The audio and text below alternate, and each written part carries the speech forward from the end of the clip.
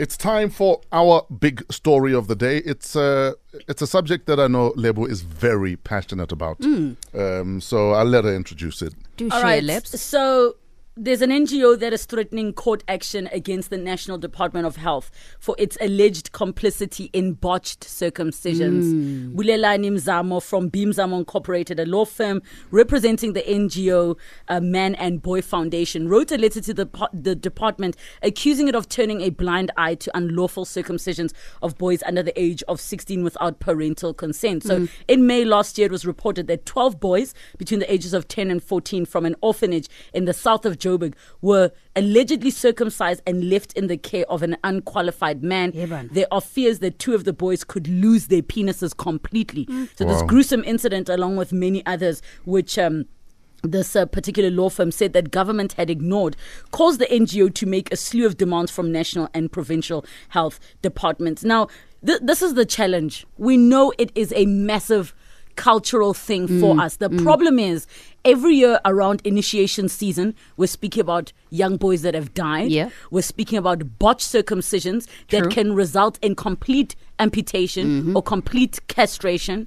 And we are speaking about parents who don't know where their boys are because they get kidnapped, or boys who are under the care of people who are not qualified. We've even heard of stories of the 11-year-old who's performing circumcisions.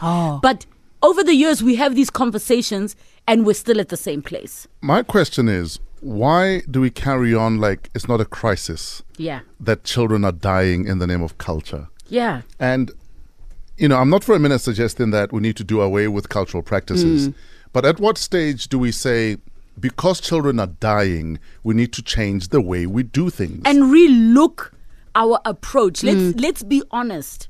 There are reasons behind why this practice happens.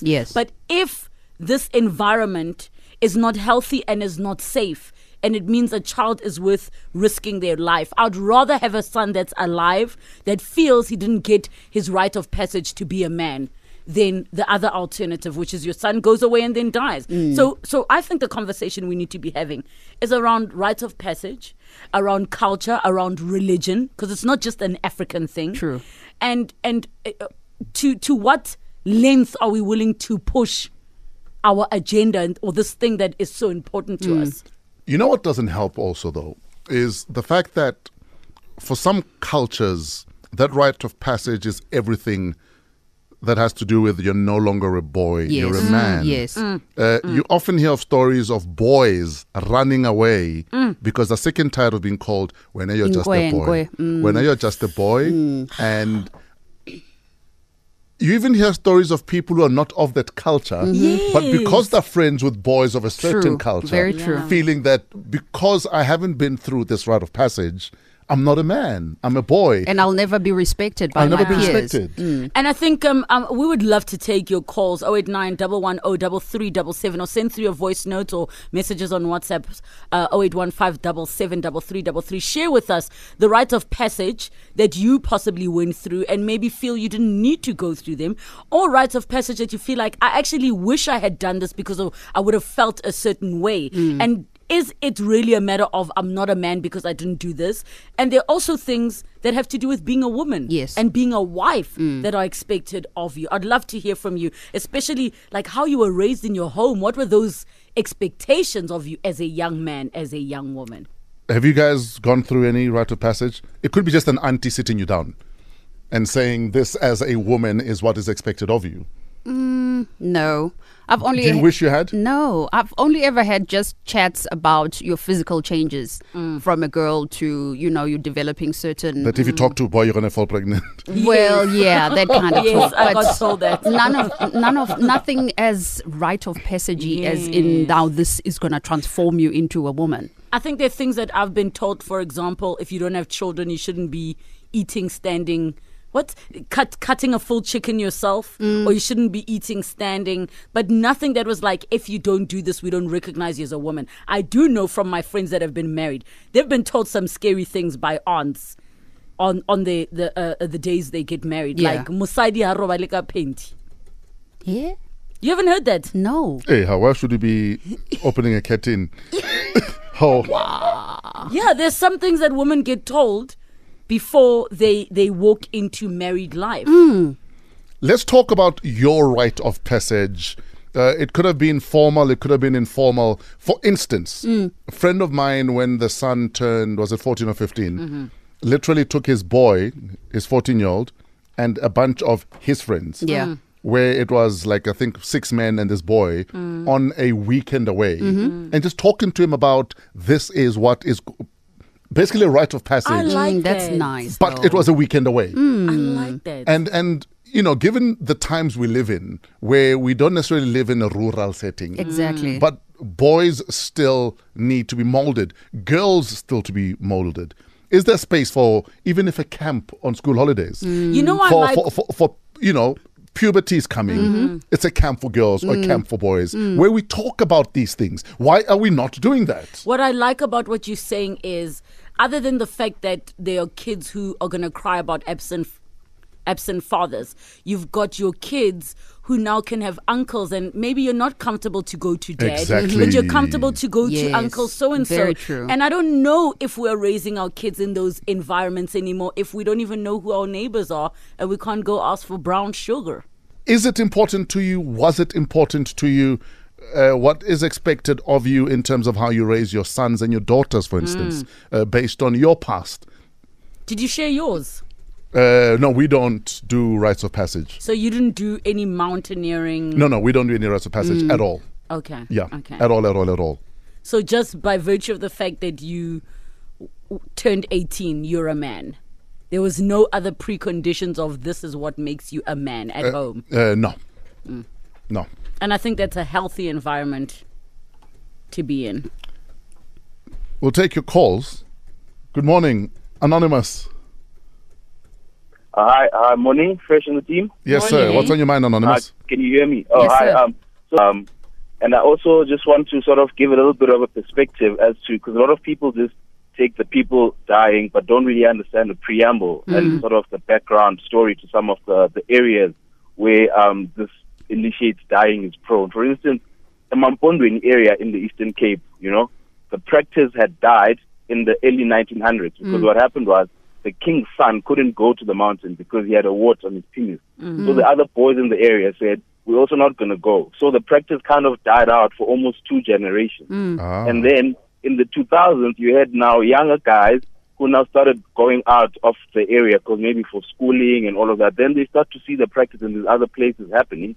Then they want to go back home and do the practice. But then their grandfathers and uncles haven't done this practice and they don't know it. So now you have these young guys running this thing that they don't actually even know what's happening. Wow. And then you get a result, initiates dying. Because I'll tell you now, for instance, in my village, there's never been an initiate who does, because Otata Badala and your uncles, they are the ones who actually give the guidance and are always part and parcel of the process. So you don't have young guys just running the show for something that they don't know. So also in the townships where this thing has come around, you always look and see initiates live in plastic huts. Yeah. You're not supposed to live in a plastic hut, because in that situation that you are in, you can't have someone living in a plastic hut. If you go to rural areas, you live in a grass straw hut or a mud house. And then, because, I mean, just imagine the hygienic situation of you living in a plastic hut. And there's fire and you have to make food. And you must there's people heal. who come And you must there heal. And all of that stuff. So there's a different angle also towards in terms of what's reported in the media and what actually happened. Can I ask you a question beyond the actual circumcision? Because obviously a big part of the focus is circumcision, but that's a small part of initiation. Can you maybe share one thing you took away from the whole experience that has made you who you are today? No, so for me, I will also mention the fact that the culture has been corrupted a lot, because a lot of people do things to say, yeah, because I'm a man and I've survived 1, 2, 3, blah, blah, blah. For me personally, it's not only the act of actually being circumcised, but it's what you actually get taught about how to behave as a man, and also how to carry yourself, not just in your village, but when you go out and represent your village, represent your family. So it's those kind of values that I took out from the experience. And it's a lot of things that I can also not say on the radio. No, obviously, yes. Yeah. Are you going to have your son go? Yes, my son is definitely going to go, because for me, it's an important cultural practice, not just for me, but in my family. And because I know that in my village where he is going to go the same route that I did, we still do everything properly in the old way that was done, whereby I, as the dad, am involved. My brother, as his uncle, is involved. My dad, as his grandfather, God, please, if he's still alive, he's going to be involved. So all the elders, Malumi, everyone's going to be involved in that process, and it's being done in the correct way. So definitely my son will go. Anonymous, thank you for calling, and thanks for the brilliant call, man. Yeah, thank you so much. We also got, thank you, we've got Amos on the line. In fact, Amos, please hold on a second. We'll come back to you at 6:30. It's time for our headlines with Lebohile Mabucha. Why is your name escaping me all of a sudden? We are talking about rites of passage, the pressure thereof, and how you as a family, as an individual, are dealing with, I guess, the need to transition. Yeah. If that's what happens in your family. Yes. Some families literally, carry on with their lives and don't believe in rites of passage, and those that do. Yes. And some are actually willing to even die for it. That's how seriously we treat our culture and things that we believe in. And I think each to their own, but the minute people are dying, something needs to happen. And let's protect our children. That's all. In a lot of societies, a child goes missing, it's headline news. 10 kids die because of a botched circumcision, and it's another day at the office. It can't be. 6:53, this is Fresh Breakfast on Metro FM. We're talking rite of passage, but we're also doing the Fresh Kids quiz just before the news at 7. And we asked the toddlers the question, who is Jacob Zuma? Who is Jacob Zuma? Ah, God. We have 2 more minutes of the Fresh Kids quiz. Wow. All right, for now we've been speaking about rites of passage, circumcision, and we've got Amos on the line. Good morning, Amos. Likai. Amos. Have we lost Amos? Hi, Kwadi. Yeah, Fresh, how's it, man? Amos, we will call you back. We're good. What's on your mind, sir? All right, so basically I just wanted to put what also I've went through. So I've went to the mountains when I was like 7. Yeah, and so now what I'm looking at is that most people are doing this thing for business. That's why you find that a lot of kids are dying. There's no much of rules and regulations that go there, because this is a cultural thing, and it's taken seriously from where I come from, whereby your father or your older brother has to take you there without them kidnapping you or going to the mountains without any consent from them. Understand? Because they know you're health conscious, they know how you go through it and how you react to certain. Yes. Yeah. So that's what I'm thinking. And a lot of people, mostly if you check what a lot of people are doing, the people that open this initiation schools, it's mostly younger people, like they're just below 40, below 50. And back in the days when we went there, like when you get there, you can see this old madala whereby you can't even understand. Yes. So those are the most stuff that I think are affecting nowadays initiations. Based on your experience as a 7-year-old, is your 7-year-old going to go? Well, I could say most of the things you just taught how to treat people. You taught how to respect old people and how to treat women and how you should be as a man. Not to say once you are there and you come back, you are already a changed person. It's just the mental. All right, brother man. Thank you so much for your call, Kwadi. Much appreciated. Sweet, man. All right, then. We got a tweet from Jules. Jules says, I'm from a family where women go to the mountain. The pressure we get from the ones who went, they tell us that we are not women until we have been to the mountain. yeah. And that's so scary. Female circumcision. Yo. Some of the practices around the world. But also, I think we shouldn't be quick to equate going to the mountain with circumcision. Yes. Because not every culture circumcises. Yes, Rite of agreed. passage is not always about snipping. Likewise with women who go to, is it Koma? Yes. Where you're taught about, as a woman, this is what is expected of you within society. Yeah. Are we taking more calls? Yes, let's. Good morning, Sillo. How are you doing? Morning, Fresh. How are you? We're good. What's on your mind? I'm all right, man. Look, I just want to agree with the previous caller now. So now what they're doing is they're just doing it out of their financial benefit. They're no longer doing it for just to exercise the tradition. So they're doing it for a financial gain. So that's why a lot of kids die in the mountain. But for now, if I can take my son to the initiation, I'll have a look at who is looking after that initiative. Is it an elderly people or the young ones? If it's the young ones, I'm not going to take them there. Okay, so you're gonna do like a recce just to go check.